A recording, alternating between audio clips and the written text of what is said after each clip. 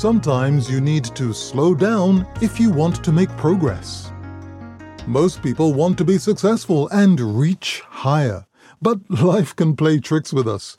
There are times when we need to step back, take a break, and get a handle on what's going on around us before we can move forward. At other times, we experience being down for a while before rising to a great height.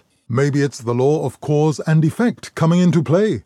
If you want to jump high, you need to crouch down so that your legs can act like a spring to power you upward. So when things seem to be slowing down, don't fret too much. Check to see if you're being given an opportunity to get yourself together for the next big leap ahead in your life. Hope you have a day reaching higher and higher.